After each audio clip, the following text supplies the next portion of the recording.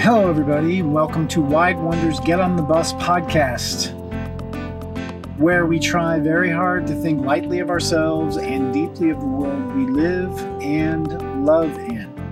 Our mission at Wide Wonder is to talk about addiction and mental injury stigma, and also emotional injury stigma. Why? Because stigma is everywhere. It's in our policies, it's in our doctor's offices, it's in individuals, even those suffering from addiction and mental illness, and it holds everything back. It holds back needle exchanges, even though for decades, studies have repeatedly found that needle exchanges help prevent the spread of diseases such as HIV and Hep C that can spread through used syringes while not, I repeat, not increasing overall drug use. It holds back widespread adoption of addiction medicine, despite all the empirical evidence that it is effective. Medications are actually considered the gold standard of care for opioid use disorder. Yet they're rejected because people addicted to drugs are still being blamed for their condition. And sadly, very, very sadly, the majority of treatment providers look at it as a crutch rather than an ally. This stigmatized lens is sadly responsible for the loss of life. And we just can't have that anymore. That's got to stop. Stigma holds back context for how people actually end up becoming addicted. It holds back people understanding the difference. This is a big one. I find it so fascinating that it continues to perplex people. The difference between dependence and addiction. We get to know this, folks. We get to know the facts about this. It's super important when it comes to stigma. So let's work on that, okay? We're going to do a whole podcast on that. We need to do that. And finally, no, not finally, it also holds back family healing. We can't heal when we live in stigma. It holds back connection, true, healthy connection. And finally, here's the finally, stigma, it holds back compassion and empathy, the two most powerful ingredients needed to move people towards wholeness, ourselves and the people that we love. Take a breath. So my next guest was on my second podcast, but remotely then, earlier this year. But it was so inspiring that when I knew I was going to be in close proximity, I just had to get together in person and have him get on the bus. What I appreciate most about my guest is that his ultimate goal is world peace. I love a moonshot. Let's go for it. I'm with you, Kevin, any way that I can help. And he knows that we can get there by focusing on our emotional health, not just our mental health. Can't wait to talk more about that.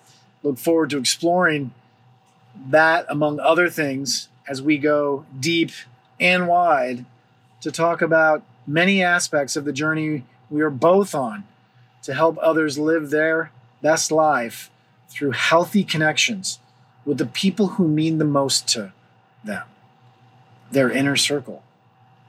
Our inner circle, the most important people in our lives, get the best of us if we can focus on our emotional health. So without further ado, let's get on the bus, this time literally, with Kevin Strauss. So what we were just talking about was... Oh, we had priorities and values. Yeah, it's kind of like... Oh, an addiction versus dependence.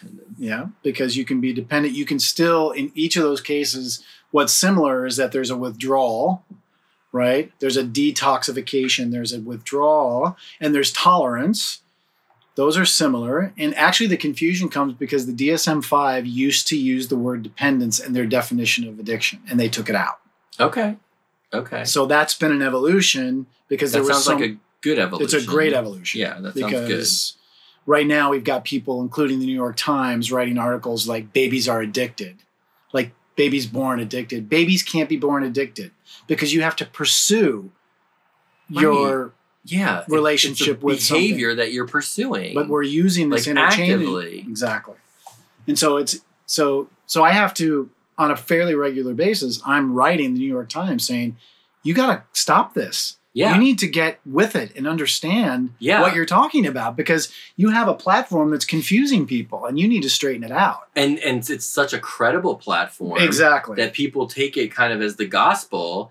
I wrote a comment, it might have been on one of your posts on LinkedIn, or something else that I saw, and I read this whole article, and it was either New York Times or was some other really credible resource, and they completely had it wrong. I know. And I'm like, this is not right, and this is adding to the problem. Right. And this is my big issue with, I'll just say it, with the medical field, with the whole mental health industry, is we keep talking about things, and I don't want to get into a right and wrong, but sometimes there is a right and wrong. And when we continue to talk about it or try and address something incorrectly, and then more people continue to try and follow that path, we just add more of a head of steam to the incorrect path, which makes following the correct path so much more difficult. Yeah.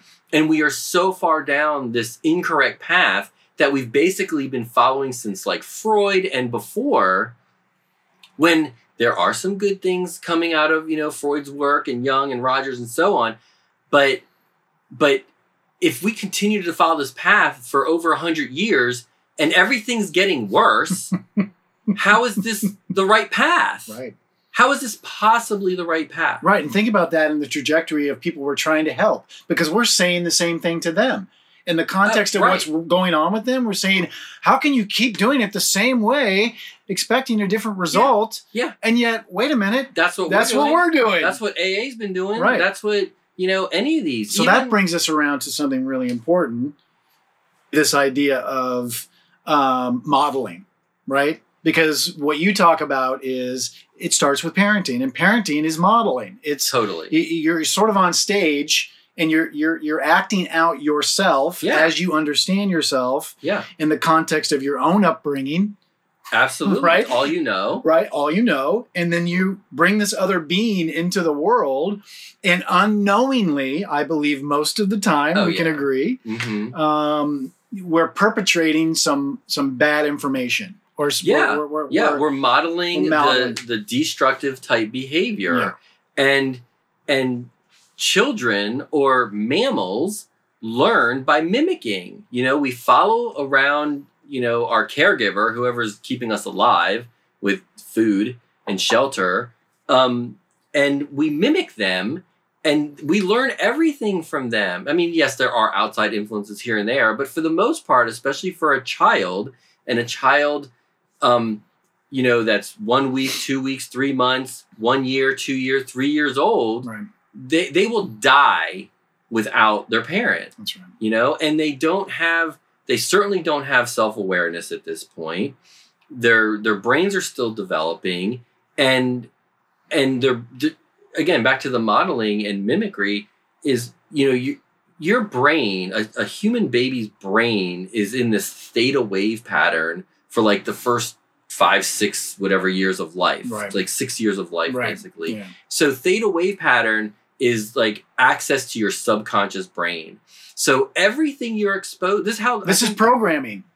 This is programming. And I think this is why little ones learn so quickly, because languages and just behaviors in general, and how to adapt to their environment, because it's going right into their subconscious, and that's where most of your behaviors are coming from. Right. And if you listen to some of the neuroscientists, Dispenza, I think, I forget his name. He's on, The Secret and What the Bleep Do We Know? He's been interviewed, E-Motion 2.0. He's like, 95% of your behaviors are coming from your subconscious.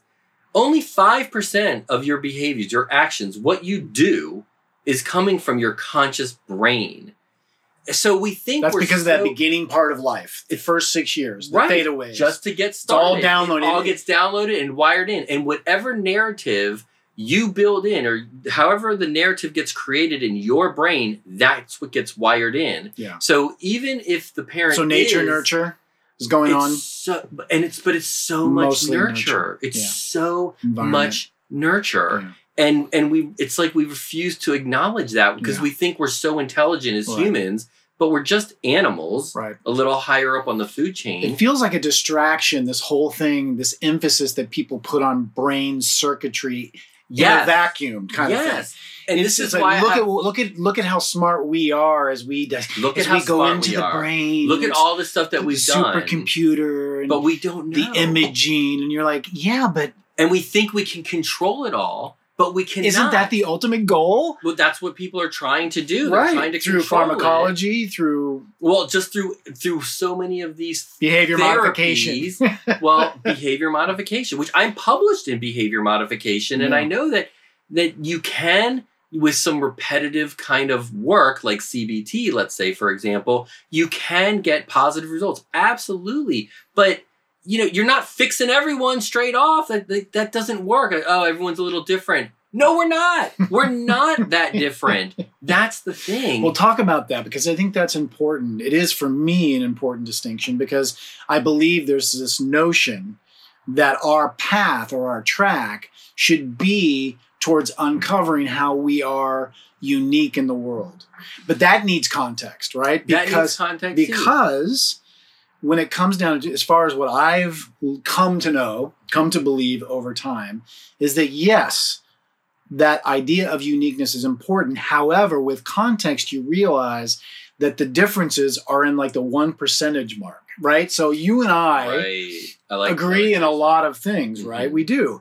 And we express ourselves in certain ways, but the uniqueness is sort of how we word it, how we reframe, how we just talk about it in our own uniqueness, coming from how we were programmed, what we've experienced. From our environment, our history of our experiences. Exactly. And that's important. And that's important to recognize and to honor. I really like what you said about that 1%, because I'm always saying, humans, we all have the same basic needs. We are all similar. Yeah. We all need water.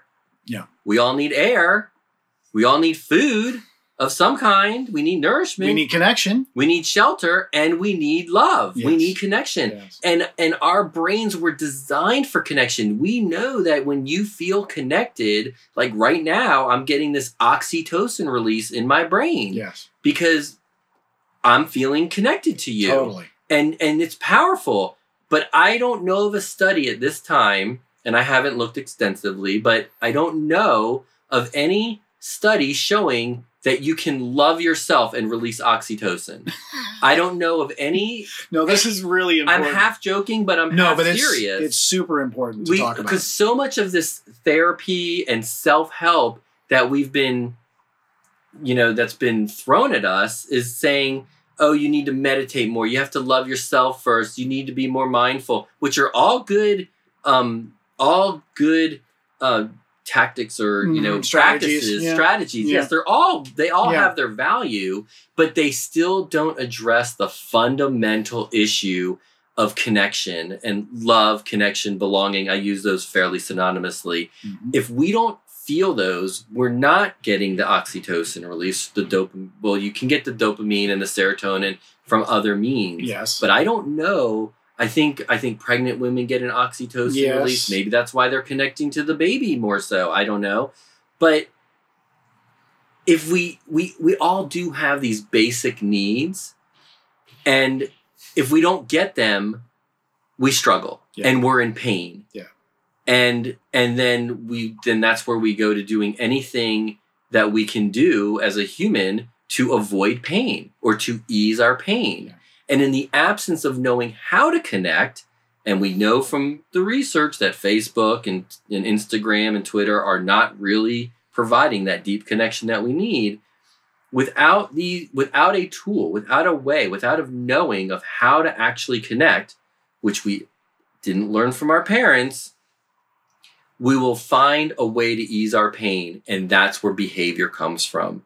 We turn to behaviors to ease our pain. We buy things we don't need. We buy the latest iPhone. We get the newest, shiniest car. Guilty. Well, I mean, I'm looking at backpacking gear that I really don't need right now. But, But again, it requires context, right? Mm-hmm. We get to be contextualist if we want to change the relationship we have now that's been seemingly wired into us by really good marketing and advertising. Oh, because I feel like that's the thing that you start noticing after the 6-year time of programming and downloading to your subconscious. Mm-hmm. Then you get into this thing where it's where you have all these outside forces, right? This other-centric life begins, right? Because before that... Yes. And you haven't really learned from the 0 to 6, you haven't really learned oh my gosh, I really hate to say the real values, but again, back to what humans need, basic needs, not desires, not wants. Right. What do you need? You need love. And if you never learned what it feels like to be loved, you're going to struggle. Yeah. And you're going to struggle to receive it, and you're going to struggle to show it. Yeah. And you're going to struggle to give it to yourself too. Yeah. No matter how many self-help books you Easy read. for you to say. You're still going to struggle because it's not addressing the core issue. I can work on myself all I want, but if I don't connect authentically with someone else, then that need is not being fulfilled. Yeah. And I will say, I believe parents love their kids unconditionally, but they can only do what they know and what they learned.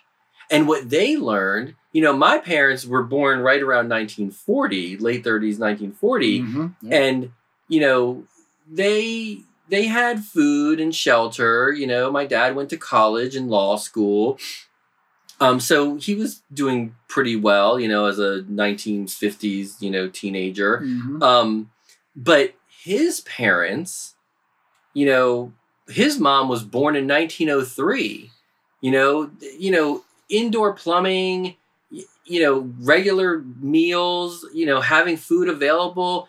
You're still like in survival mode a lot of, like in the early 1900s. A lot of unpredictability, a lot of uncertainty. You don't know where your next meal is coming from. Right. Or let's go back just one more generation to her parent, my grandmother's parents. So my great-grandparents growing up in the 1800s, food is not readily available. So if you don't have your basic needs to survive being met, then who cares about your emotional needs, your need to connect? That is not even a priority, other than maybe to hunt together. Mm-hmm. Yeah.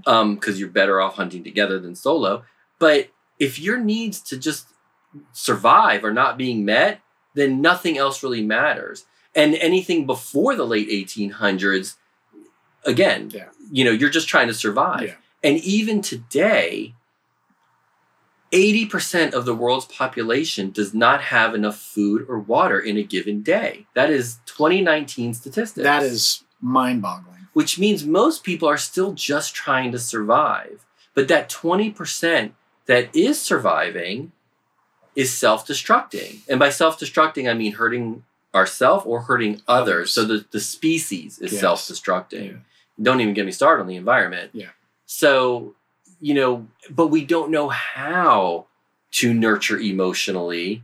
And we call it mental because we think, we can control everything, but we can't. Right. If it's mental, then we can fix it. If it's mental, then we can fix it. But how's that been working out for us? Not really well. Not really well at all. Everything's getting worse. Yeah. And sure, this was like yesterday or the day before, this article, like, okay, sure, cigarette smoking for teenagers has gone down. We're doing something right. Are we? Really? Because depression, anxiety, and suicide is way up.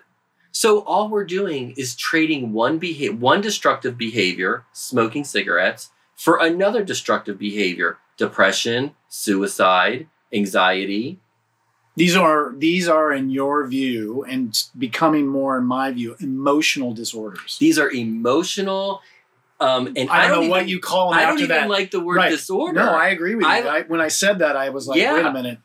These are compensatory constructs, compensatory behaviors for emotional pain or unmet emotional needs. Yeah.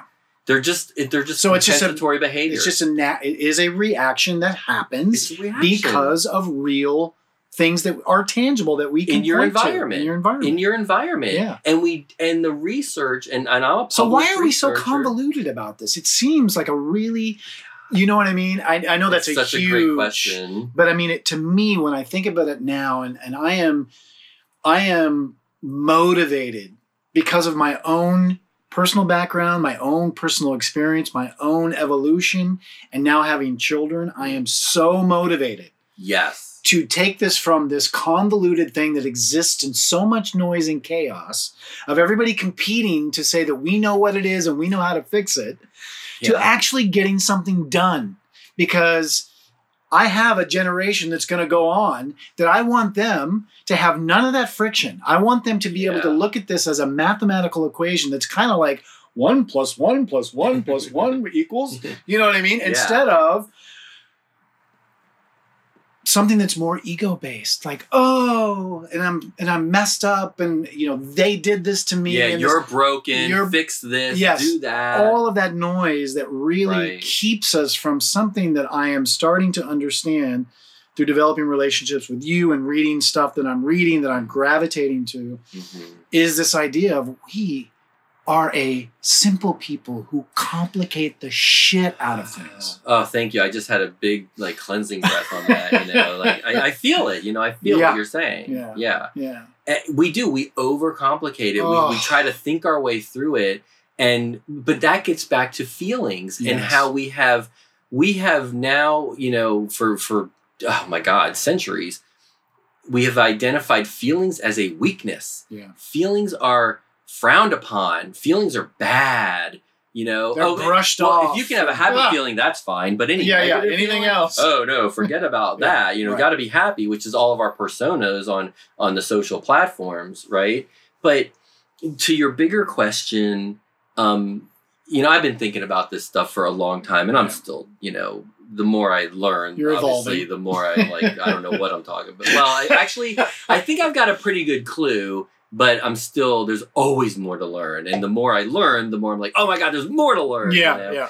But your bigger question, can you restate the bigger question? So to me, the question is, and I think about this in the context of what I have been doing for the last 17 years, is trying to want to understand why we're not getting out in front of addiction. Okay. Right? Okay. So why are we constantly playing catch up? Yes. Well, so we're not even catch up. We're just oh my behind. Gosh. Yeah.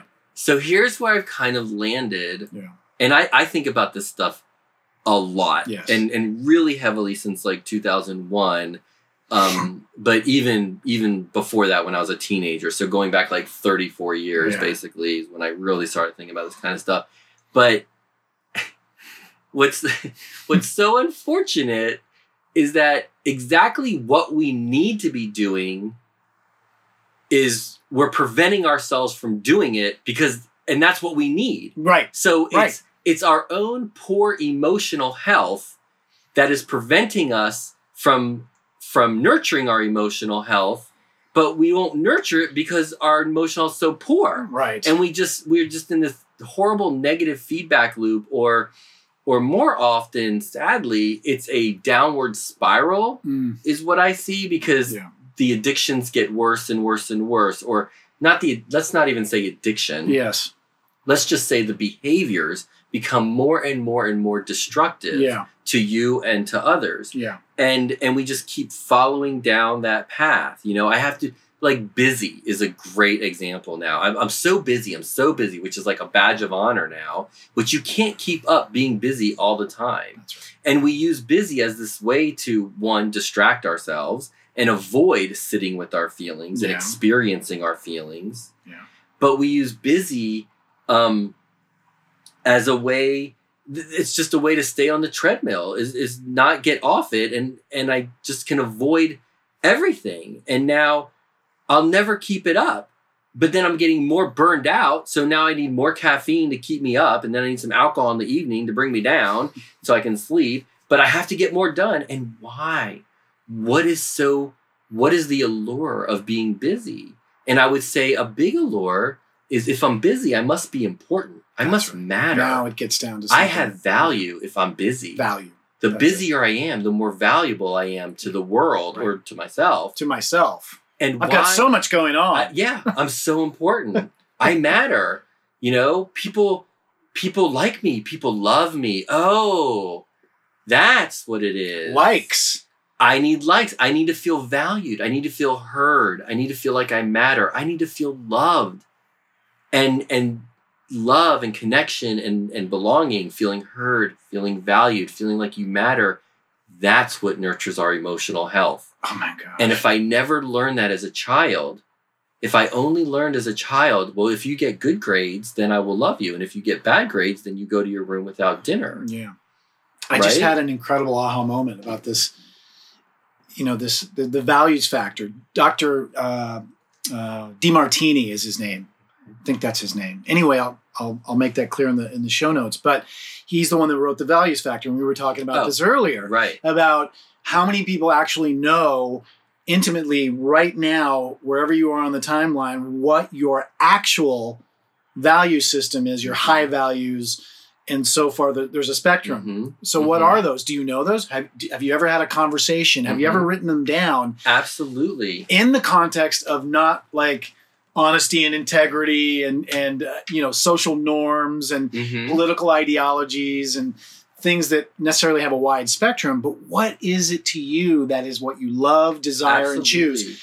Something that is indeterminable by your fingerprint, like a voice print. It is that unique to you because it is an expression of your love for something that you love to do. Think about, whatever the activity is. Whatever it is that matters to you. So what happens is, in the context of his story, is that what is your biggest void as a child becomes your highest value when you grow up. So whatever it is in a void. And then I thought when you were talking, I was saying, oh my God, generationally, we have a huge void of the building blocks of a healthy emotional life.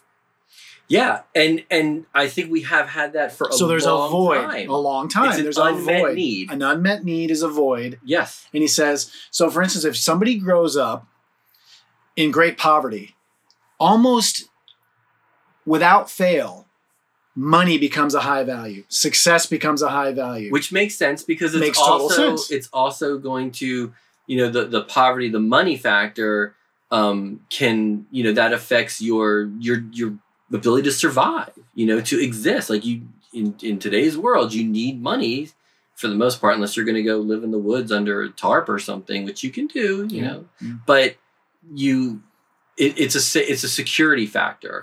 And if you, follow with Maslow's needs, which are not a straight hierarchy. If you read the original paper, you actually do bounce around and back and forth and stuff. Yeah. It's not important. Just a strict hierarchy like the pyramid. Yeah. But safety and security, and money is a big safety factor now. If I can't afford to put a roof over my head and I don't know how to make my own shelter, if I can't afford to go to the grocery store and buy food and I don't know how to hunt and gather, literally, I don't know which mushrooms to eat and so on that I see in the woods.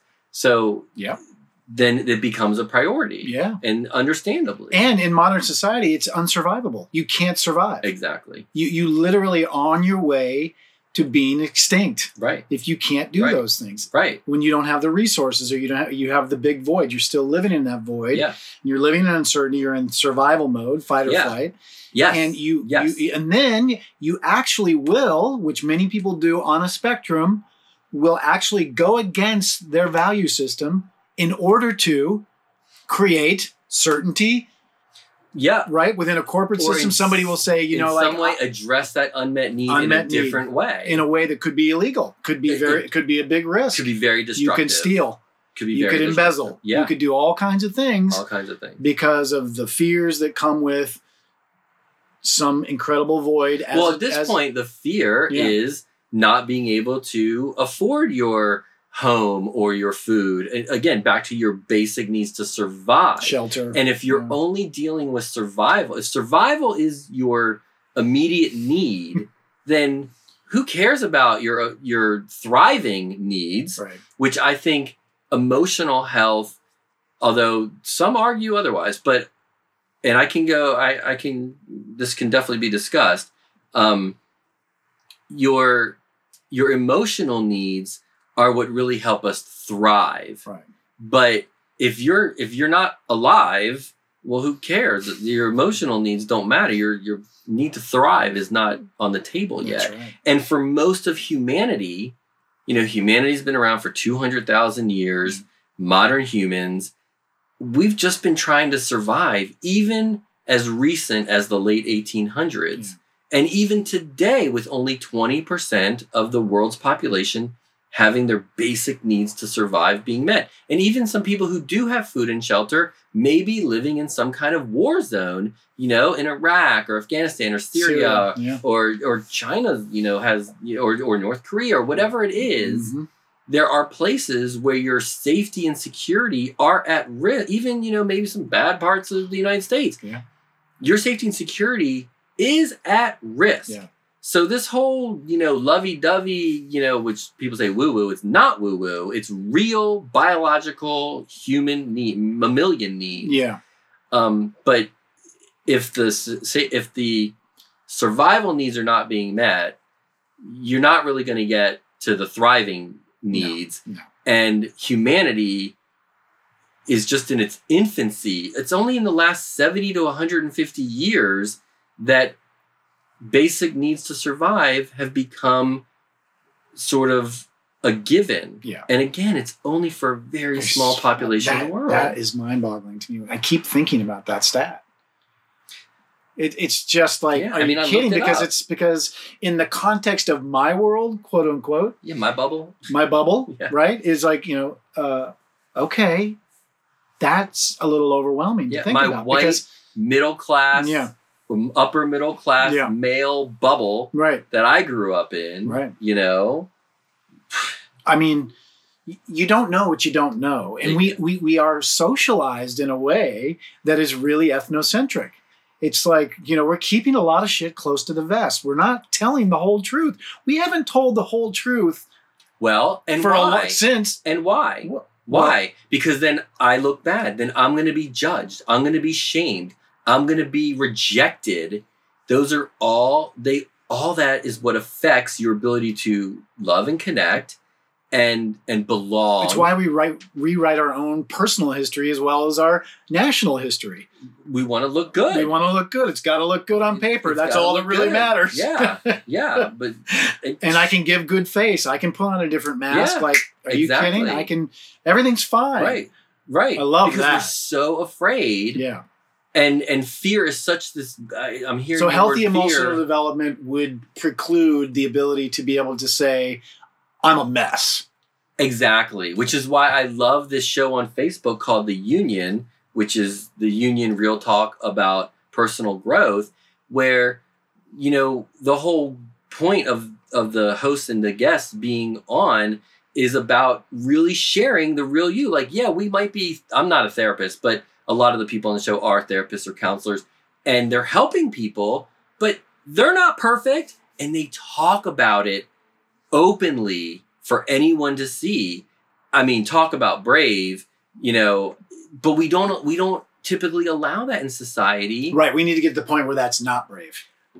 Where it's the norm. Exactly. And how do we do that? We do that by nurturing our own love and connection, but how do we do that? And I was talking about the fear before. What are we so afraid of? We're afraid of judgment, shame, rejection, neglect. Yes. And Brene Brown talks about basically the things. ACE score. The ACE score. Adverse childhood experience. Oh, yeah, right. But the thing about the adverse childhood experience is that what I feel like, and maybe I don't know enough about it, and maybe you can shed some additional light on it, is that it's like, oh, were you beaten as a child? Were you sexually assaulted as a child? But you know what? Were you criticized constantly as a child? Is that included in the adverse childhood? Some nuance of it, neglect, abandonment. There are nuances where direct communication in a way that we know is damaging they're thinking about adding to the score, actually. They're Well, they thinking about need adding to do to that, ACEs. but I don't see that. I don't see those kind of questions in those surveys and polls and things like that. It needs to be evolved for sure. But that is where where most of the problems are coming from. Because the people It's a form of neglect if somebody is not, if all they're doing is firing off criticism, that in and of itself is an aspect of neglect, because it doesn't really have anything to do with the person you're talking to. Most of it is just a projection. Mostly a projection. Yeah. Totally agree. But when you are doing that criticism and that other person is receiving it, and I'm pointing to myself right now, if you could see me too. Right, is that you do get brain chemical changes. It's programming.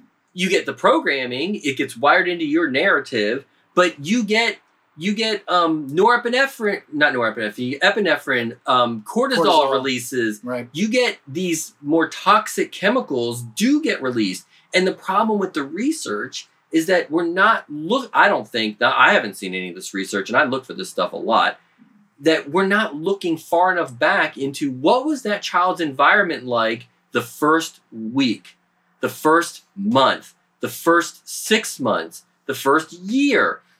Are we looking back to see what that child's environment was like? Were they constantly being told no? Was there, in today's society, was their mom or parents or dad on their phone constantly and not paying attention? Are we still following this idea? And I don't know, because I don't have kids, full disclosure, right?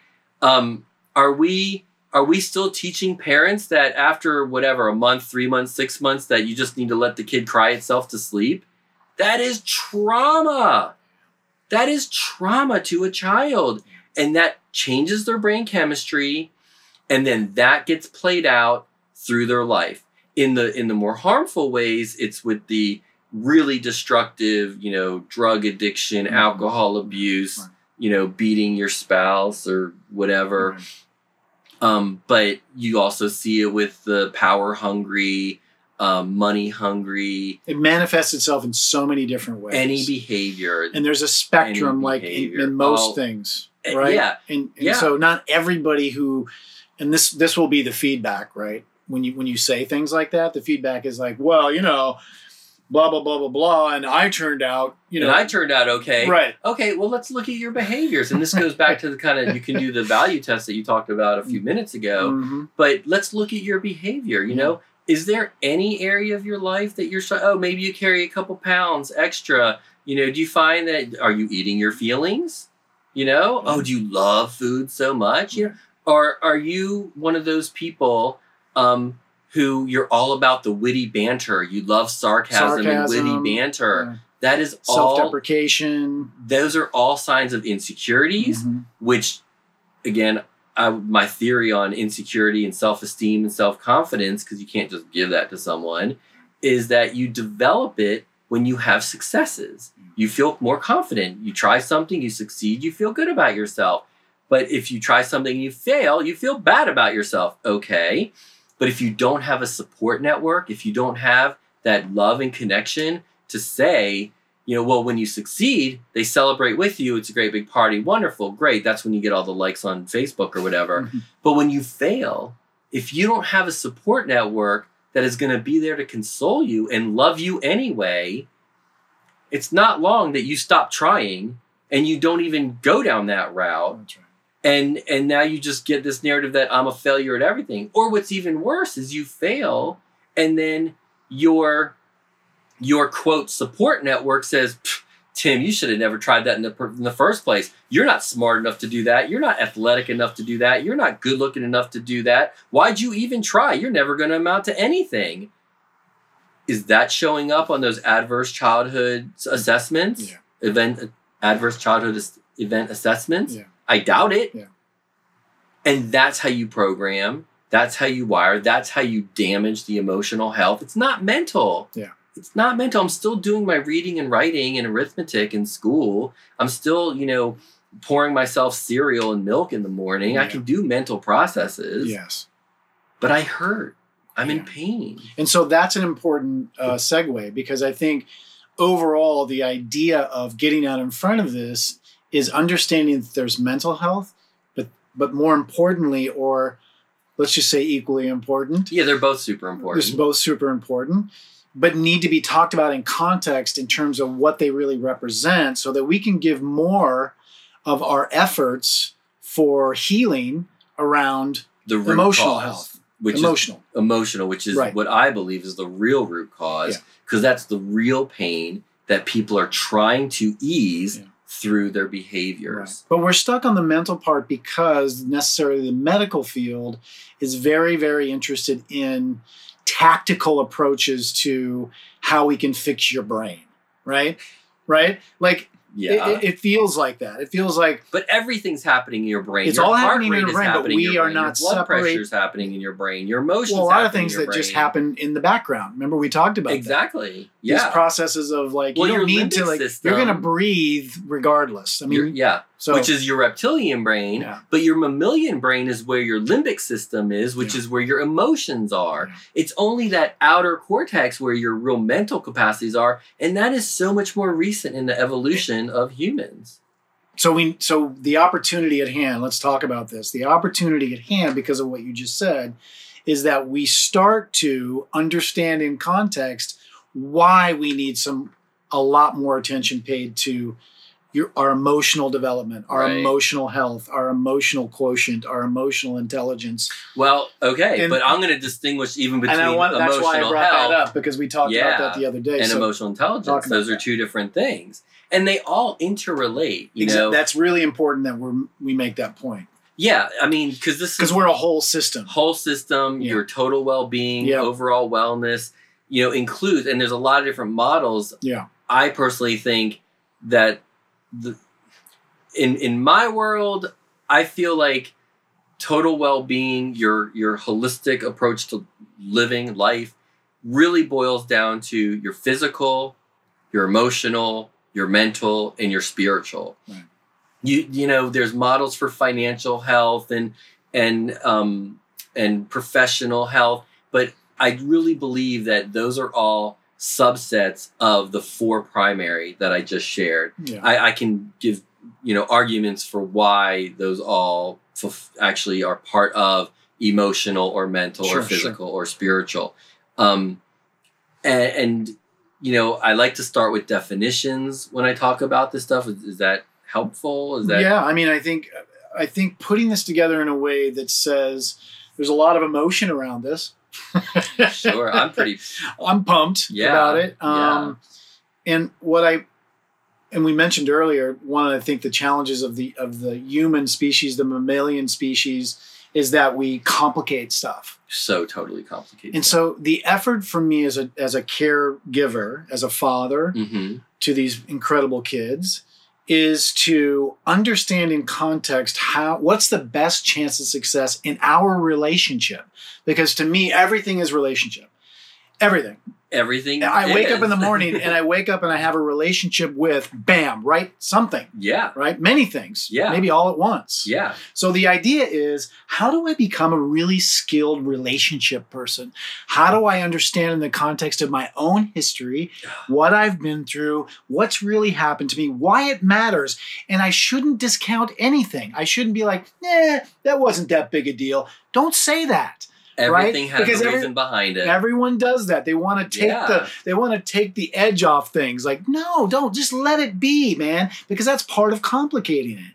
If it happened to you, be just honest about it. Be truthful. It's part of the whole story. And it's important. Exactly. When you get to the wholeness, perfect, if you leave something out, then guess what? You're not really whole.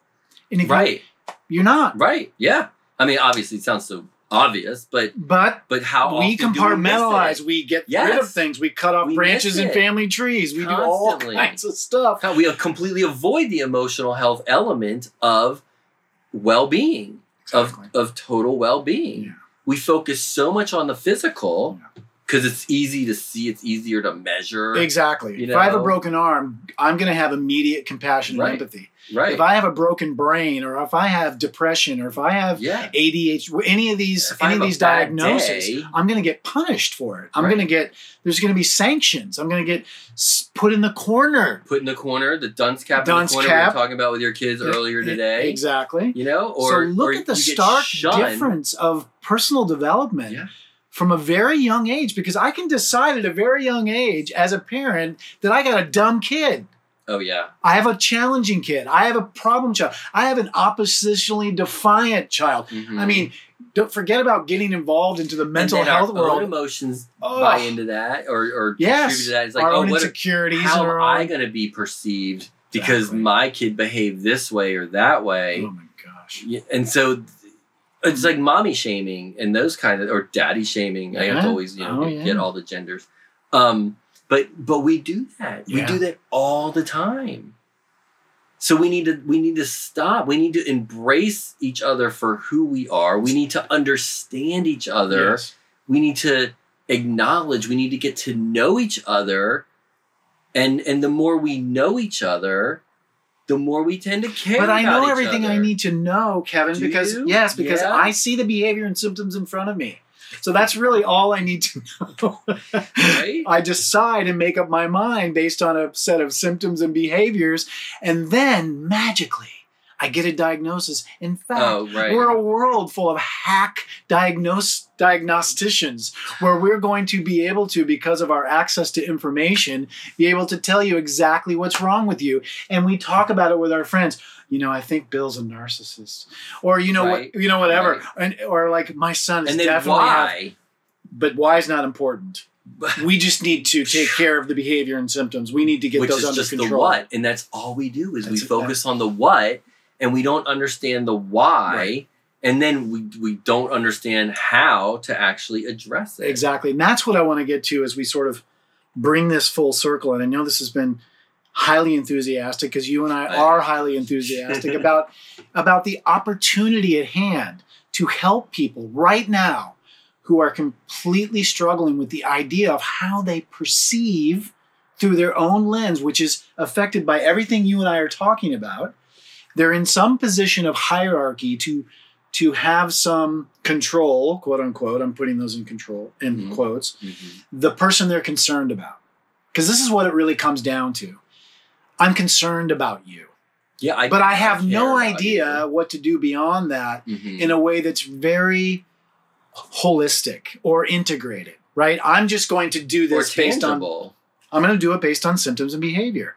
Right? Because I get families calling me and parents and mothers saying, I have a 16-year-old kid who doesn't come out of his room. He goes right to his room. He's and I said, okay, but a lot of that is developmentally appropriate. She's like, he doesn't like me. I'm like, okay. Well, and even that developmentally appropriate is that just what we've accepted now? Like, I don't believe teenagers are designed and meant to be like, oh, these horrible teenagers. Mm-mm. It's just like, it's the same thing with alcohol. Exactly. There's so much, like, alcohol is such Adolescence a has got a socially- terrible rep. stigma Totally. around adolescence. Totally. But like the same thing with alcohol. Alcohol is such an accepted norm in society, but I don't know of any benefit to alcohol. Like the The World Health Organization says 0% is the healthiest approach to alcohol. well right, because Not like a couple of glasses of wine. the human it's species zero. The Yeah. human species does not need alcohol to exist. Yes, however, no, but somebody individually would totally disagree with you In how so? in the context of like it helps me manage my stress. It's the And why only do you relief I get. And why do you have stress Exactly. in the first place? This is what we're What talking is the about. root of your stress? This is you and me saying, okay, what's your why? What's your why? Why? Because until you address the root cause, Exactly. you're not gonna ever solve the problem. That's what we're stumping for. You and I are stumping for the idea of can we please all agree that the what is completely, it's right there. The what is, It's so in our face. it's in our everywhere. face. Like, I mean, why do we any- need to keep, Any behavior that you see, any behavior, if you're a clock watcher at your office, Yeah. if you're a vacation shamer at your office, those are behaviors. And behavior is really just an insight to a person's state of emotional health. Yeah. Primarily. Not 100%, but primarily. And Yeah. again, when most of your behaviors are subconsciously driven, from the programming from 0 to 6. From the programming, exactly. Yeah. Exactly, because like 85% of your brain is like wired in by the time you're 6 years old as well. Yeah. Those behaviors are driven by your emotional state. Yeah.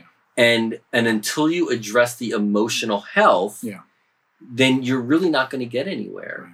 So it's going to be a lot of symptom management. Symptom management, right? And we know where that can lead. Yeah, if you're doing it on your own. and then how often do we trade one symptom for another? I see this all the time with the endurance athletes, because I'm an endurance athlete and coach. Is that I see people? Oh yeah, I used to be an alcoholic, and now I'm a triathlete, and they're completely obsessed and addicted to triathlon. So they just trade one behavior for another. Okay, sure, triathlon is a, quote, physically healthier behavior, but to the extreme that these people take it, it's detrimental. But if you're a whole integrated being and it's mind, body, relationship, and environment, that's where, which you alluded to earlier, this wholeness has parts, right? Parts, and they all interrelate. They all interrelate. You can't. They all connect. They seep into each other. Yeah, they influence each There's other. No borders. Right, but we make those borders. Sure. Yeah. So if just trading one behavior for another, in terms of coping, because it's really a coping mechanism. It's how do I manage the symptoms? Yeah. And then we spend most of our energy managing our symptoms, our behaviors. Yeah. And rather than actually allowing ourselves to experience the pain, typically emotional pain, that is at the root of it. But pain is to be avoided, isn't it? That's what we do, right? We avoid it at all costs. It's not a call for engagement in our society. It's a call for circle the wagons, man. If it's going to kill you, then avoid it, But how often most of our behaviors are not going to kill us. Until they, so long down the road. Vaping could be a little quicker nowadays, it seems. Well, that's a whole nother podcast. Right?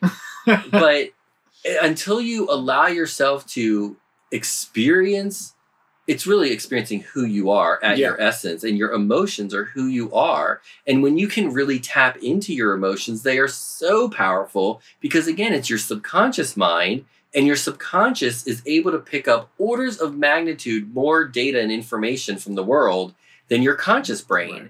Right. It's a couple of orders of magnitude more information. So if you could actually tap into your subconscious, if you could really harness and value your feelings, the people in the world who are the super sensitive people in the world, that's the superpower, because they're tapping into their emotions, and there is amazing data information that once you can bridge the gap from your subconscious to your conscious, that is the superpower. I mean, that's really the next, I think that could be the next evolution of humanity. Yeah. Is when we tap into our emotions and glean all of that data information and bridge it from the subconscious to the conscious. Yeah. And now bring it out, verbally or written or however you communicate that. Yeah. Wow. Yeah.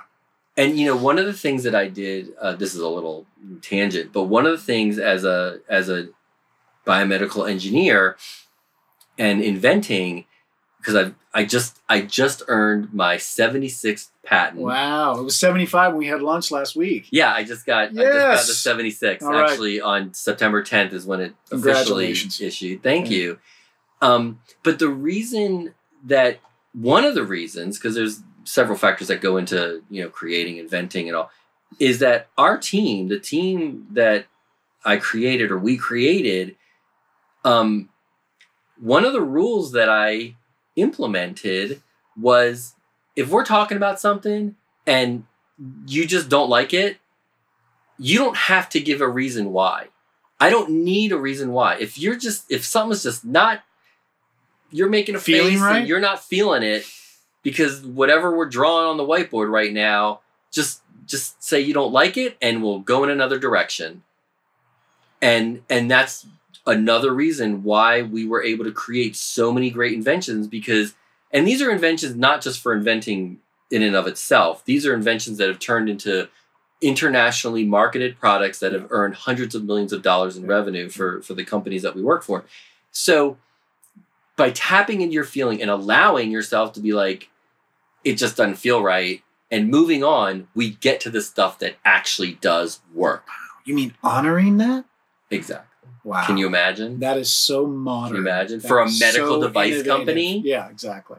Well, yeah, in any context, Well, any context, right? that's powerful. That should Tapping be into your feelings. Oh my gosh. If it doesn't feel right, don't do it. Well, that's hard to do. It's hard to wrap your head around that if you come from a culture who's telling you, stop it. Yeah. And this is where things Stop like, crying. oh my God. That's the big one, right? That That's starts back day one. 0 to 6. Stop Day one. crying. I can't. And that Don't in and of emote. itself, in an equation, context, is one person who is of the age to get married and have kids is projecting their own lack of emotional totally. bandwidth. Right. So this is the cycle. Well, It's that's like- what they learned. That's what So they that's learned. what I'm going to So teach. here we go. This is what I teach. It seems it's Unless just they normal. really try to, break out that entropy type thing, Yeah. break out and be a little uncomfortable and learn and find out what is the right answer. But if our for you. reactivity is defensive Ugh. instead of offensive, where you described to me an offensive play around emotion, if you're just not feeling it, say so. Say so. Express it. But too often what ends up happening is then we judge and we shame and we reject. We're afraid of getting fired, which is our safety and security Everything factor. we've talked about. All of that stuff Yeah. builds in, but Yeah. it all is It's all built rooted in the emotion. Yeah. And if I feel like I'm going to get rejected, then I Yeah. don't belong. So Yeah. it's the love, connection, and belonging. Exactly. If I don't know you, if I don't understand you as a person, Yeah. then how can I connect to you? Yeah. If this There's is so much at risk. I'm risking just what you said. oh my God. And this is what happens It's so huge. much with like the racial divide Mhm. and Morgan Spurlock, when he did his 30 Days series, he did the The Big Mac. Super Size Me. That was the Supersize. movie. Yeah. And then Yeah. he had a series I on saw the series. FX Yeah. called 30 Days. Yeah. And one of the episodes was where a total homophobic male was going to live with a heterosexual male and for 30 days and whoa, the friction at the beginning. But over the 30 days, they really got to know each other as people. Oh my God, get to know each other as a person. Yeah. They got to know each other. And then, by the end of 30 days, they didn't want to separate and they're hugging it out. Saw it. No fear, right? I saw it. And did Yeah. you see the one where the atheist Yeah. was now living in the family's Yeah. home that was like born again Christian or Yeah. some really religious family? And it's like, oh, this devil worshiper, blah, blah, blah. You know what you're describing? Exposure therapy. Oh, interesting. Okay, yeah. Yeah. So I don't know all the classic therapies. 'cause Yeah, I'm I mean, not a exposure. therapist. I mean, life is experiential, not But through theoretical. exposure therapy, Yeah. what's the goal? The goal is integration. The goal is emotional Understanding, That's right. getting more To information. know exactly what it is that is the barrier and the what is the real barrier. what is the real barrier, and I've which found, is what you've described is I don't know you. rejection. The barrier is I don't want to be rejected. I don't want All to be shamed. Shamed. I want certainty. I want safety. And I want love. I want love. And I want connection. Yes. And what and how a lot of my journey started on this whole emotional health and love and connection belonging is seeing that it just occurred to me one time in watching an argument that most arguments, and again in my little world and bubble, most arguments seem to be occurring because people weren't sharing how they really felt or what they were really thinking. And I was like, well, you don't know each other. Right. And again, if you don't know each other, you can't connect and you're not communicating. Yeah. And that's where the arguments. So what if there was a way to really reduce arguments? Yeah. Well, if we listen to each other, Yeah. There's a concept. if we actually share without Right. judging and Active shaming. listening is where you Listening. actually not already have your answer formulated. Exactly. Right. And the idea of emotional attunement, some people would Right. put it in those words. And this is where emotional intelligence does come into play, because if I'm not going to be reactive to what you're saying, if I can manage to not get triggered, even if you use a word that triggers me, Mhm. to recognize that Mhm. and not get triggered, and then still stay mindful in the moment and be present with the person in that conversation. But again, it's honoring that person, hearing that person. But how often are kids not taught that? How often are employees not given that in the workplace? I mean, it's throughout our society. And then we just keep sheltering ourselves and segmenting ourselves off and not learning about each other. We don't even know our own family so often. That's right. You know? Yeah. You know, what's your favorite color? You know, what's the last book you read? Yeah. You know, what's your favorite social media platform? Whatever it is, you know? No, it's if so you could true. rearrange your room any way, how would it be Yeah. and why? Yeah. Do we know that about each other? Yeah. And then we so often as parents, again, I'm not a parent, but I was a child. So often as parents, we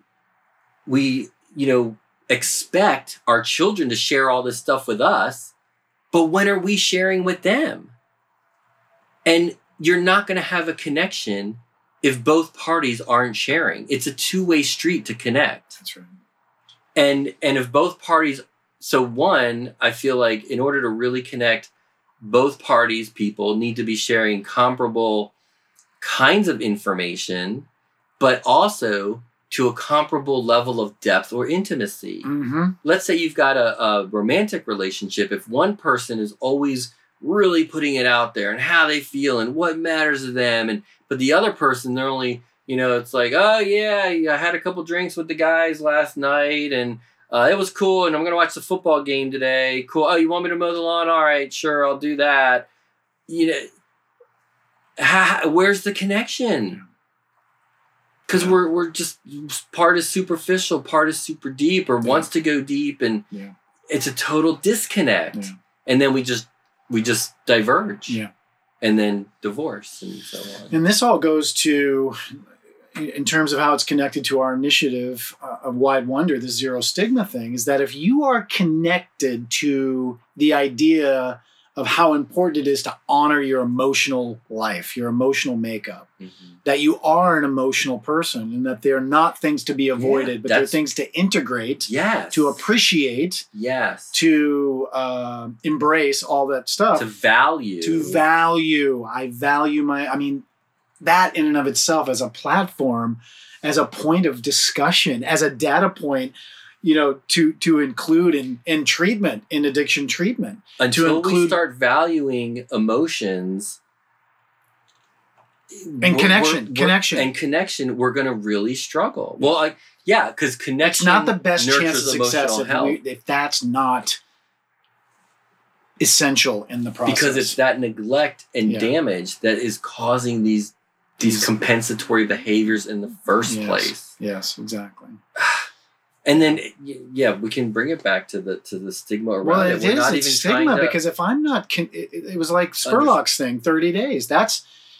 Think about how many taboos were just disseminated and stereotypes and all that stuff that just they all of a sudden go away, and you think, wow, the world opens up, and you think of the possibilities, because you didn't go into that experience thinking you were going to come out the way you did. Right. No way. Right. Because you were like, you believed what you believed and you were who you were. And this idea of evolution and process, if you give yourself a chance to engage in yourself as somebody who is capable of looking at things in many different ways. Yeah. That's the thing. Do we even know that? Do you even know in discussion that, I see why you think that way, but did you ever entertain this? Well, no. Why would I? Yeah, because I already know what I know, and that's it. Right. So yeah. And, where's the opportunity? Where's the innovation? Where's the possibility in that? And I'm thinking about this in the stigma world too. Yeah. Like if you don't really understand something, then you're just gonna push it off, and is that the stigma? Just push it off like, nope, that's just how they are. They're broken, and we're done with it. Until you really understand it, and I think, unfortunately, the way that we've been looking at it, we as a species have been looking at these, horrible behaviors, destructive behaviors, we're looking at it as, oh, I chose to do that. I'm consciously doing this. It's a mental model, but it's not a mental model. It's except in a very, very small percentage. Yes. Where there really is something wrong with the brain chemistry that didn't happen so much out of the environment that the child was raised in. These things happen. That can happen. But I would not argue. I would just propose that having that kind of a real mental illness, like some schizophrenia, psychosis, whatever, is about as common as being born without an arm or a leg, or maybe, your heart is on the outside of your chest wall, or part of your brain is outside of your skull. Right. It happens. It's very real. And we get to be empathetic and compassionate around it. And we have to take care of and support. Right. And I think with some of those mental illnesses, like let's just say the hardcore, which, however you want to say that, define that. But the real psychotic behavior, those kinds of things, maybe that is what's happening. But for the majority of behaviors, it's not mental. Sure, it happens in your brain, but everything's happening in your brain or your gut, your second brain. But everything's happening in your brain, whether it's mental or physical or spiritual, whatever, emotional. It's all happening in your brain. So let's move past that and move past the fact that mental is just about brain. So the definition that I like to use for mental health, and I just like to share this because I think it's helpful. The definition that I choose for mental health is a person's ability to think clearly, to focus, to concentrate, to perform cognitive tasks. Whereas the definition for emotional health and nurturing emotional health that I choose is a person's ability to give and receive love. And by love, I mean love, connection, belonging. And what nurtures that is feeling heard, feeling valued, feeling like you matter in this world. They mental and emotional influence each other, but cognitive and your thinking ability is very different than love and your feeling ability. And that's the real difference. And again, behaviors are primarily driven by your state of emotional health. I mean, where does most of your stress come from? More often than not, and definitely not all the time, because you can have financial stress, you can have physical stress, but I feel like the majority or a big portion of stress is actually coming from our relationships with others. If you're stressed out about your job because you have this huge workload, well, who created that workload? Your boss. And why? And their boss. Okay, let's say you're up to senior management. Why? What are they trying to prove? Right? They're trying to look how important I am. Look at how valuable I am. I've made this big company. We do more. We go faster. We build bigger, stronger. Why do I feel the need? I mean, I think Elon Musk or Steve Jobs are perfect examples of completely destructive people who have done some pretty amazing things in this world. But look at the wake that they've left for others and themselves. And what need were they trying to meet that has driven them to, Apple and Tesla and SpaceX and that kind of stuff? I mean, I think, doesn't Elon Musk have 4 kids? And he's sleeping. He's sleeping in his office at Tesla. What is that? Tesla is far more important. Back to your values conversation. Yes. Tesla is far more important to Elon Musk than his children. Yeah. And what message does that tell the children? Yeah. You don't matter. I don't love you. Even if he says I love you, that's not the message that the children are receiving. And they're going to go find it somewhere. They're going to ease their pain somewhere else. Yeah, that's what happens. And I think this is a good place to kind of bring it all together, because your definitions are so important in terms of my continuing work with families and individuals and corporations and anybody that I'll people, in the future, humanity, human beings, people I have relationships with, kids, wives. Wait a minute, wife. So important, because the context of the mental the emotional, this whole idea of integration, this idea of wholeness, mind-body relationship environment. Ken Wilber, who I admire, can't understand a lot of the times because his intellectual processing and emotional is way somewhere else on the spectrum, from me at least.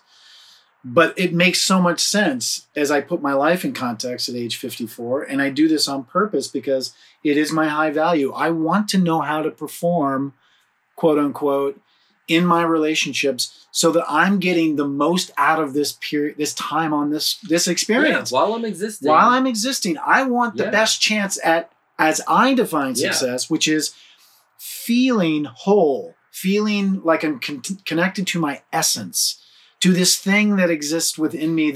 And that is my definition for spiritual health. Yeah. Your essence, your core, your purpose, who you are. Purpose. If your core, if your purpose is to serve God, okay, fine. Then that is what nurtures your spiritual health. But if your purpose is to end stigma and to raise your family, or take care of your family and raise your children, then that nurtures you at your core, your essence. And that is the definition that I choose for spiritual health. It's who you are at your core. What is your purpose in this world? Yeah. And if it's religious based, that's fine. Yeah. Go do that. Yeah. And if it's not, that's fine. Yeah. Go do that. Yeah. Sorry, I cut you off there. No, but the spiritual health part is part of the whole well-being. Right, because we're whole in our sense. And some people aren't necessarily connected to certain identifiers like essence.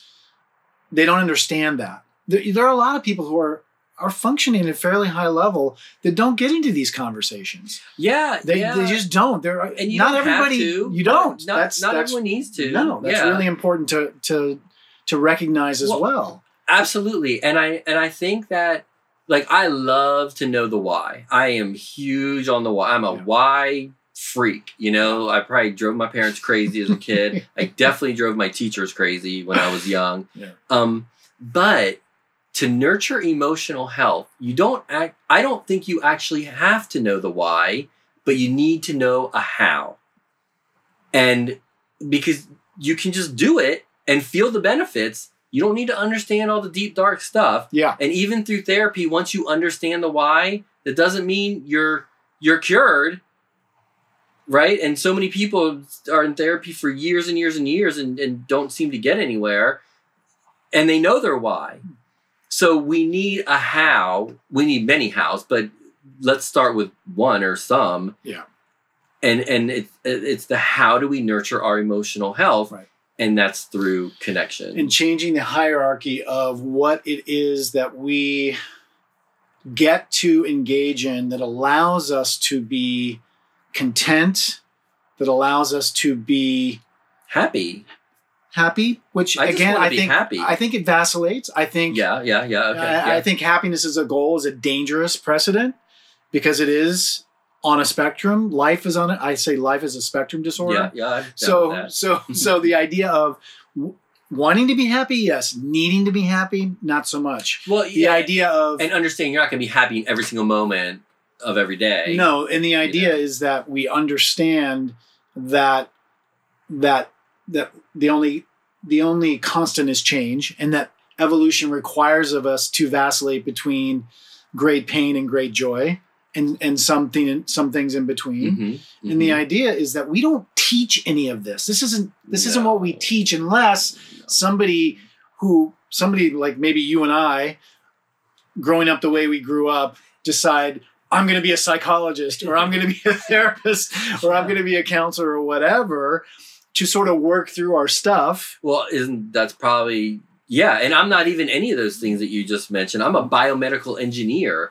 You know, my whole background. But you've seen how it fits into the reason you have 75 patents, 76 now. Yeah, well, I've the recognition of. But it's what you were talking about, like with our backgrounds. Yeah. Of why, being again, human. Back to the why. Well, we are both human. We have that of why, you know, and where am I struggling in my life, and why? Yeah. Why am I not at that? I'm calling it happy, but we can call it something else. Why am I not where I want to be in certain aspects of my life. Some aspects are fantastic. That's right. But other aspects are not where it's I like the want wheel them of to life. be. There are going to be some it's not going to be totally smooth. Exactly. There's gonna Right. be There's some- peaks and valleys and Yeah. bumps and different offshoots and everything. Exactly. But trying to figure out, okay, where in my life am I not where I want to be, or what's not working in my life?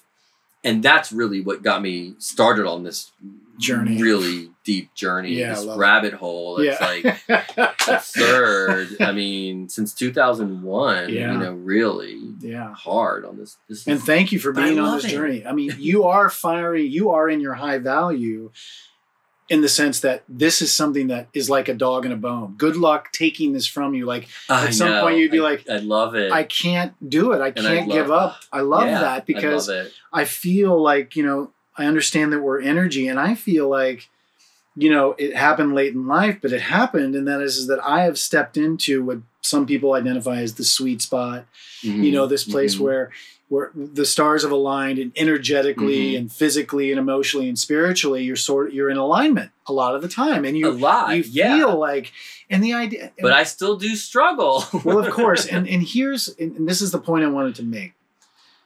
How do I know that I'm not on track? Okay, because So that good. comes from somewhere else. That is that's not such a great question. right. That is not essence. That's That such a is great not question. truth necessarily. That is Yeah. as it's reflected by somebody So else's how do data you point. know? How do you know when you're on the right track? How do I know? Mhm. In my own integrated being, Mhm. mind-body relationship environment, Mhm.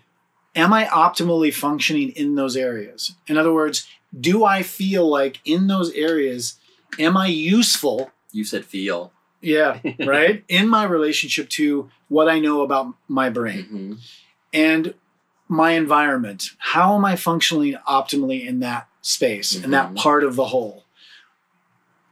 Look around. Oh, it's fairly organized. It's clean. It's not perfect. Blah, blah, blah, blah, blah. Then we go into, I'll go mind, environment, body. What's my body doing? Mhm. And this all requires of me to have some idea that those things are important to the whole. Mhm. Otherwise, Mhm. I'm scattered. I'm all over the place. I may put all my eggs in one basket in Which my we- environment. So often we do that. We do that, right? Physical. We do Physical, that. the body. It's all about fitness and nutrition. That's oh, yeah, everything. we've got that down. And we don't. We do as Sadly. far as it being a data point and that it's important. Right. We know that. But then we because only focus there's a gym on that. every corner. Right. We only focus on And then that. we only focus on that, thinking that if we've got that under control, Yeah. the other sectors will be fine too. But that's Not how so it not. works. And that's why you have to work on each one individually Yeah. and together. Yes. Yeah. Develop you- some awareness. That emotional intelligence That aspect, that you're, understand, tapping into your own feelings. You said feel, and I always key on that word. What is it that's feeling right to you? And it's not destructive, and it's feeling right to you. I don't care if this is what Tony Robbins said. I don't care if this is what Brene Brown said. Is this, okay, Steve Jobs does all his meetings while he's walking. That doesn't work for me. And I hope my friend is okay with saying this, but my friend Jordan Mercedes is working on something called the Win Code. I hope she's okay with me saying this. I think her website went live yesterday. But basically what she's getting at is helping people create their Win Code. It's not that you have to take a 35 degree water temperature bath every morning, which is whatever Tony Robbins does, Right. because that doesn't work for you. Right. If you're a night person and not a morning person, then don't try and get up at 4:00 because everyone says that, the most successful people get up at 4:00 in the morning. If that's not your Win Code, and this is, again, Jordan Mercedes, the Win Code, she's putting this whole thing together. It's a whole new way Love it. of thinking about and accepting yourself for who you are, Yeah. and finding what works for you. Yeah, and I think that's a great place to do this because we could create a 4-hour podcast. Cool. I know, I love it. There's a couple of things I want to say in sort of summing this up, and I want to start with where you just were, and that is with a quote. Oliver, I think it's Oliver. Is it Oliver Wendell Holmes? No, Oliver Wendell? Oscar Wilde Okay. said, "Be yourself. Everyone else is already taken." Right? So in that spirit, I think that's really important, because for me, the process as I have experienced it is coming back to self. It's a return to self in the sense of context, and realizing that what I went through as a child, whether everyone has the same version of history as I do or not, doesn't really matter, because it is what I experienced as I remember it and as I experienced it. In your narrative. My narrative, and it's really important. That's part of just be yourself. Stop the analysis, the over-analysis, and the over-complication, and appreciate and honor all of that stuff. Some people call it who you are, and it's not baggage. It's not. Quit giving it bad names. Quit stigma, right? Quit disparaging it. Quit believing that if you find your inner child, slap that child. You don't need to. That doesn't need to be a part of your. Because there are some people like this inner child work. It's bullshit. You don't need to know that. That's not important. Context. Mm-hmm. Just get on with it. Move forward. This is socialization of the neglecting of the emotional aspect of your or even experience. I don't. But we live in a construct where we're treating people who are wounded with that idea. And how's that working out for us? Not well. So the idea is, if we're going to sum this up. Wait, but I got to add this part though. Is yes, honoring ourselves, absolutely, 100%. But let's honor each other. Yes, because if we don't do that, because the honoring ourselves, totally important, and take responsibility for yourself, especially as an adult. Sure, this is my past, and maybe my parents did this to me, but I'm an adult now, so now I need to go from where I am now. Let me honor who I am and where I can go and be. But if we're not honoring each other, that's right. When we don't honor, we're shaming and judging and blaming and neglecting, categorizing, stereotyping. Rejecting. Exactly. If we honor each other, that's how we connect. And I might have mentioned this on the first time we talked, is as a child, it is not anything about honoring yourself.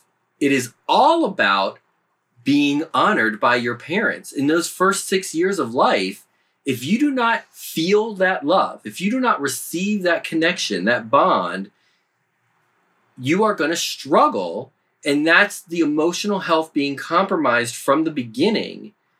So my point of this is that connecting with others actually comes first before connecting with self, because that's how humans are designed.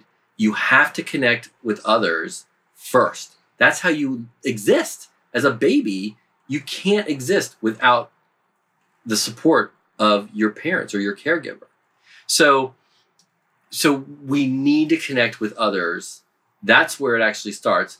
But I will caveat that and say, as an adult, you can work on both at the same time. Okay, so let's take that, and then we're going to go a little bit longer, and I think it's important. So if somebody right now is struggling, and there is... Everybody is. Right. I'm struggling. Instability. I have my stuff. But their particular viewpoint is that they're finding it very difficult, because we do have what some people would refer to and have referred to it at very high levels and at a macro level. We have a loneliness epidemic.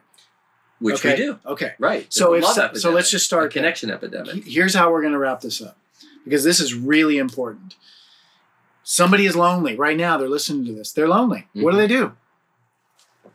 What they do?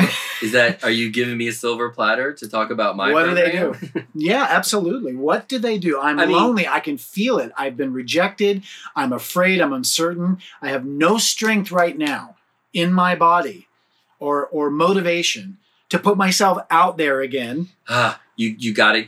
You got to put yourself out. You got to break through that, but that's really important. How do I do that, Kevin? Well, I think you can start with some of those value items that we've talked about throughout this conversation. Is that what is something that you are really interested in, that you value? It could be anything. It could be a video game, Minecraft, or I don't even know what the video games are. Yep. But it could be knitting. It could be book club. It could be anything, solar, whatever. And between Facebook and meetup groups and local clubs and things like that, there are so many outlets that you can find people of similar interest. Boom, you have a connection, and you're going to be welcomed. You're going to belong because you have that common interest. There is a start for connecting. That is the first place. Yep. But there are challenges Well, so I think that's important, and I love that. So there's so many different ways to meet others in society today. Unbelievable. That is like easy. That if you're not meeting so others, many resources. Yes, there really a lot. Okay, I don't think that's the big problem in society. I think the real problem is not having the love and connection and belonging with the people that matter most to you, because that's what hurts more. You know, there's some dude walking down the street right now. I don't care about him. And if he thinks I'm a jerk, I don't care. I have no connection to this guy. I don't care. It doesn't hurt me because I don't know him and he doesn't know me. But if my sister thinks I'm a jerk, that hurts. You know, if I've upset a good friend, or a good friend is disparaging me in some way, that really hurts. They matter to me. I had a connection with them. I had a trust with them, and they violated that, or they hurt me, not physically.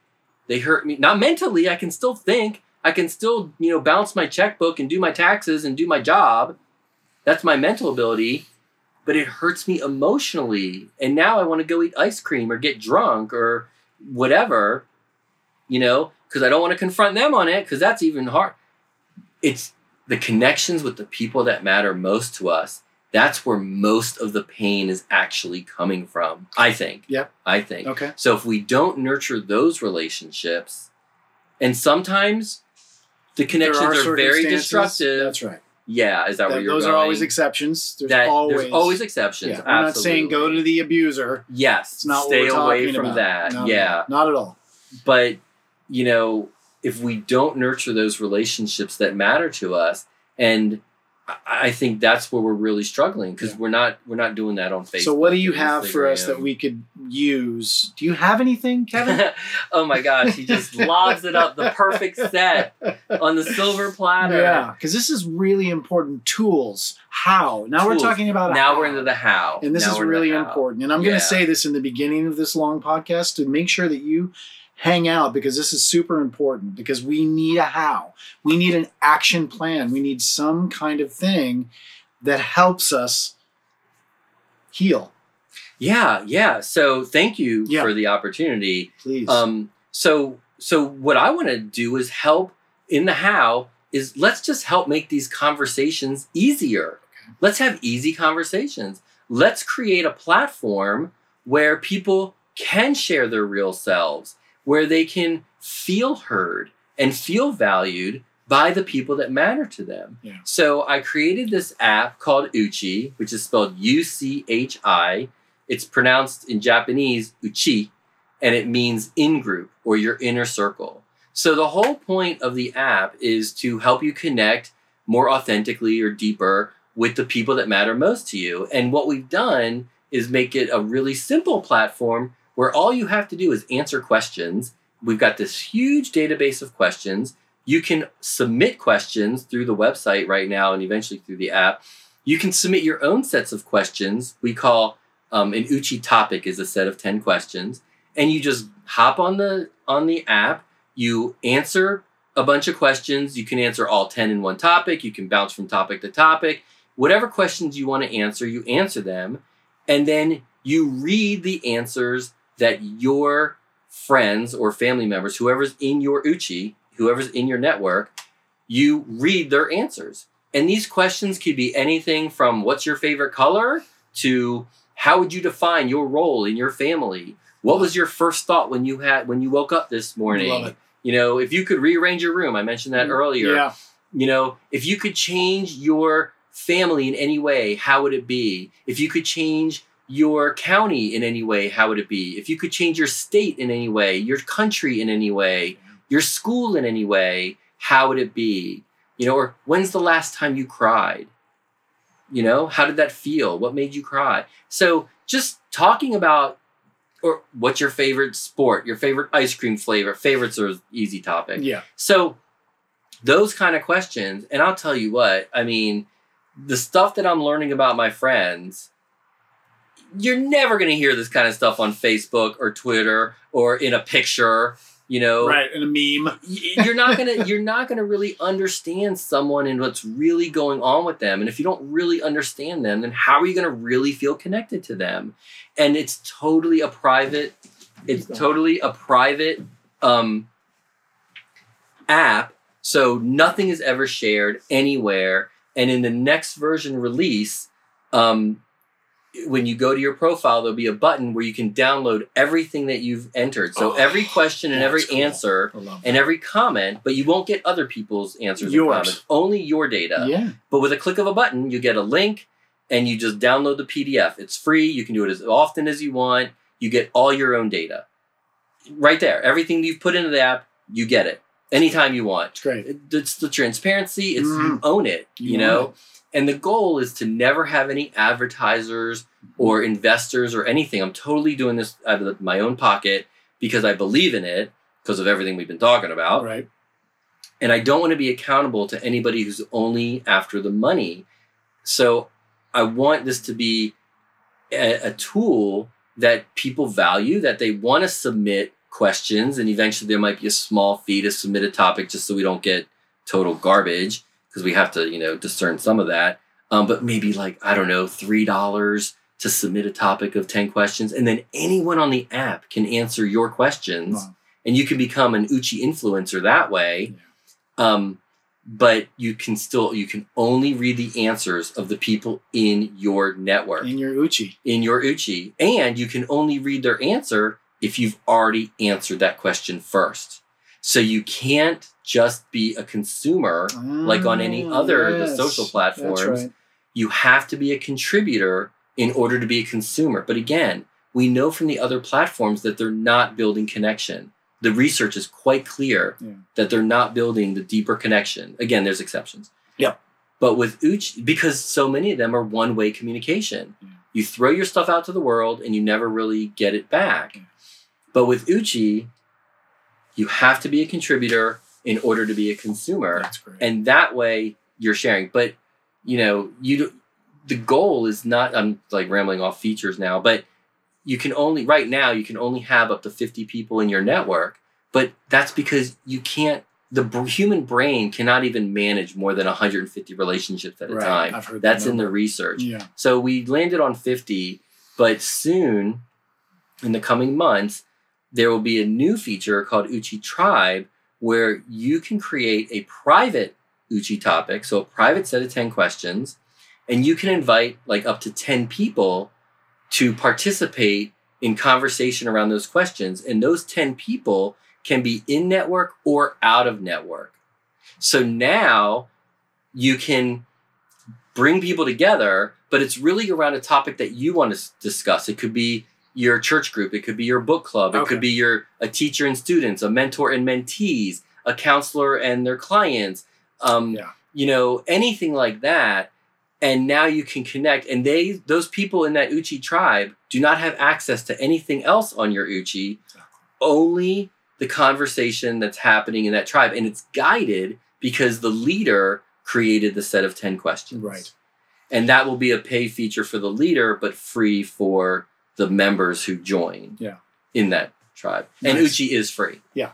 I love it. So the overall goal, the mission of Uchi is what? The mission is to help people connect more authentically with those who matter most to them. In a way that is modern. Let's just use the platform, the technology that we have today. Yeah. You could do the same exact thing through letter writing. Yeah. The written word's quite powerful, and you can do a chain letter where everybody answers questions. You could do that today. Yeah. But we all have our phones. It's nice having it be asynchronous communication. So you don't have, it's not a phone call where you're in the same time, right. Even if it's FaceTime on different sides of the world. Yeah. You don't have to be at the same time. And there's a lot of advantage to asynchronous communication. You can take time to think about. You can be thoughtful. You can be less reactive. You can take time with what you're reading. You can reread it. You can edit. And the written word, once you start to really try to articulate your feelings, your thoughts in writing, again, you can take your time. There's no time limit on this. Then you can, when you have that time, let's take a moment. ratchet back a little bit. Yeah. Let's ease up on that pedal. Yeah. And think a little bit about what matters to me. Back to our values. What matters? What are my priorities? What do I want to share? Do I really feel heard? What do I want my kids, my spouse, my parents, whatever, because those are the only people that are going to read it. Yeah. So you can really be your true self. Yeah. If those are the people that really do love you, then you can share the real you. Yeah. And that's the goal, is to share the real you. Yeah. And that's how we connect. And then when you talk about, I go on about this, but when you talk about with Brene Brown and vulnerability, absolutely. But these are the people that you already have some trust, a little bit of a relationship. Yeah. So now you can be a little bit vulnerable in your writing. So that's relational awareness, because a lot of times people can overshare with the barista. Right. And that's not really somebody that should be in. Do you know what I mean? Like all of a sudden the barista necessarily, if they have some will be like, I don't really need to know that. Yeah. But this sort of focuses on, again, some core ideas of inner circle, the people that matter, and that's a good place to start. Trust. Yeah, it's a good place to start and sort of practice this new muscle, or these atrophied muscles. They already exist. They exist, but we've never nurtured them. Yeah, this gives you. Really been it's like the gym. You're going to the gym. It's the gym for the heart rate. Yeah. Well, the heart cardiovascular system, but the emotional. It's the emotional gym. It's the emotional gym. Yeah, I love that. Yeah, and if you. Just like your physical health, you need to nurture that regularly or it will degrade. Yes. Just like your mental health. If you don't take a break, and maybe to ease up your brain, you need to binge watch Game of Thrones for a few hours, that's okay. Now, if you're missing work because of it, then that may not be okay and it could be detrimental. But your brain needs a break. Cat videos, okay, fine. Use a cat video, give your brain a break. That's nurturing your mental health. But when do we nurture our emotional health? When do we make a really active, concerted effort, intentional effort to share with each other and listen to each other? And when you're reading, I got to tell you, I'm a much better listener when I'm reading than I am, verbally. Yeah. I am. I think I am, but a much better listener as a reader. Yeah. And sometimes it's easier to share when you're writing. Yes. So let's take advantage of this phone that everybody's got in their hand. Yeah. And it's billions, right? And it's a free app. Again, Uchi, UCHI. It's free. It's on Apple and Android. Okay. And have fun with it, Yeah, and I want some feedback, guys, out there. Everybody go get the Uchi app and start to use it, and then get in touch with us and go. Definitely. What's a website for you, or a communication feedback loop for you? Is it in the app itself, where you can give feedback? In the app, you can go to the menu and hit feedback. Absolutely. So let's do that, guys. Let's make sure that we give feedback. It's really important. Definitely. In the overall. Oh my God! To make it the app that you want, that's going to help you connect. Yeah. And feel good. Like, let's feel good. Well, I love this, because I think this is sort of the overarching pathway that can kind of get us all back on track together. Yeah, a tool. We need tools. We need tools, because we need hows. Snapping the rubber band on your wrist is not. I mean, really nurturing your relationships and all. And I will just share. So our call sign and whatnot for social media and our website is uchiconnection.com. Okay, good. And that's the, Facebook and all that. Although I'm not a big social media person, I'm working on it. I'll take your help. LinkedIn, you're on, though. That's LinkedIn. I am definitely LinkedIn. Yep. And so uchiconnection.com, and just the Uchi app, UCHI, is the app on Apple and Android. Yeah, I've got it. We're going to be doing some stuff with my family with Uchi, and I'm so excited about this. And I think the girls will be excited too. And we're going to be giving Kevin feedback, and I'll do that on social media platform as well as we get into it. And I think I want to just wrap this up and kind of bring it around and just say that all of the things that challenge us are a sign of opportunity, an opportunity to innovate, an opportunity to evolve, an opportunity. So these things that hurt, these things that frustrate us, these things that make us angry, these things that bring out emotion in us, are opportunities for innovation. Mm-hmm. The way that I've put it together is that when something comes at me and knocks me out of my orbit, which happens a lot to us because we're on planet Earth, what that is not an affront to me, is not something that's saying that you're somehow less than or somehow you don't deserve that, because we can get into fairness and justice and all of these things, and I don't deserve it, and that can be a barrier to innovation. But what I want to say is that every single day when I wake up, the way that I see it is that the universe is not picking on me, that the world is not mad at me, and this is the way I grew up. The only reason I'm saying this is I believe there was a conspiracy.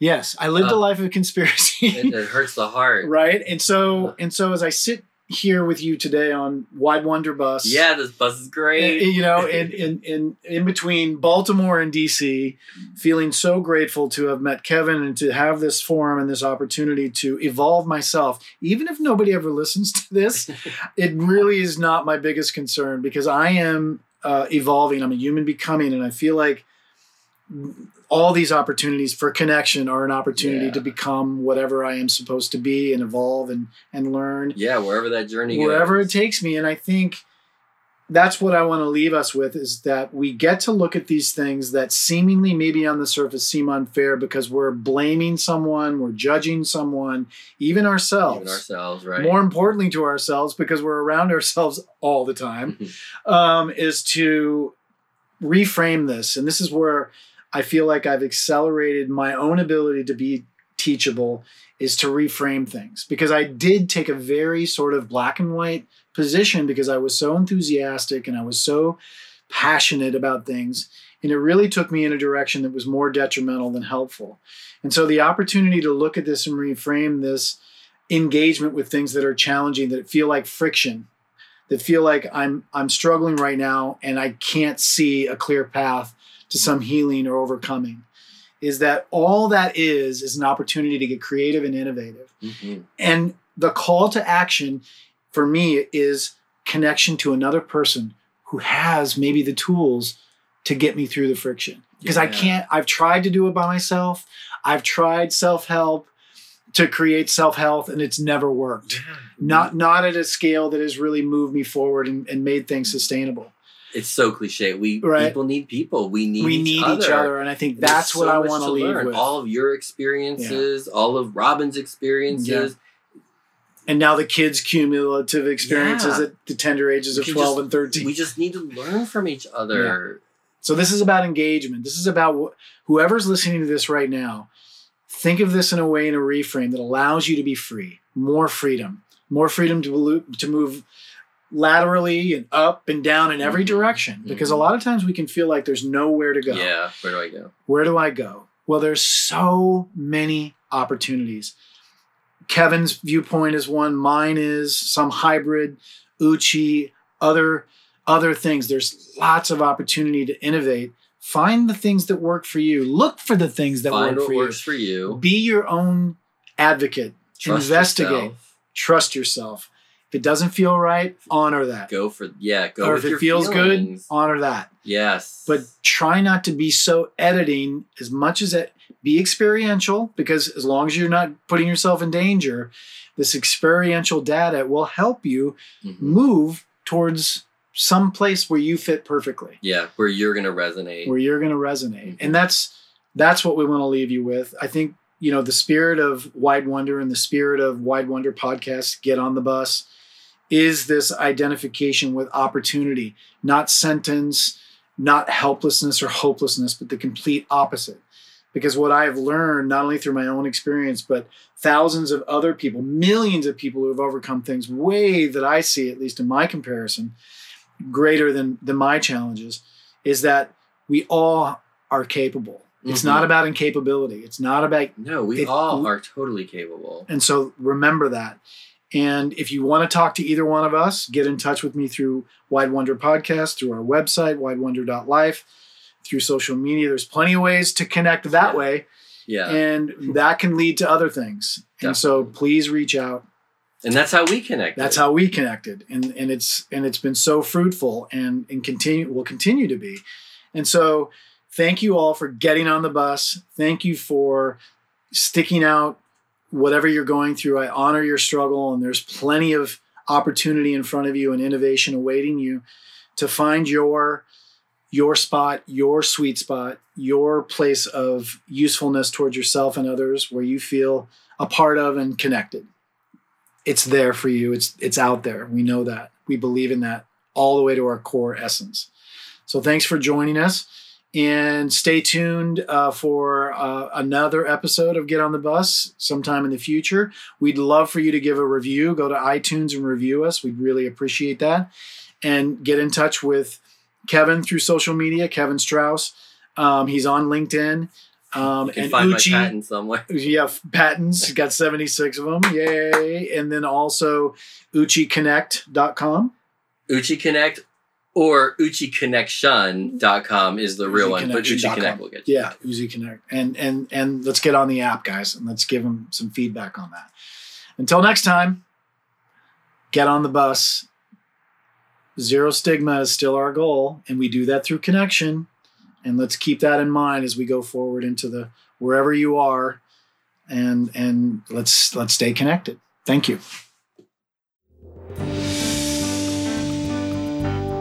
Thank you, Kevin, for getting on the bus. I'm so grateful that we connected on LinkedIn. Just can't tell you how much it's meant to me and my family. Thank you for all the support you've given me and for inspiring me to create closer relationships with those I love the most. It's been totally life-changing. Please, everyone, get in touch with Kevin if you have more questions about his app and his mission for world peace.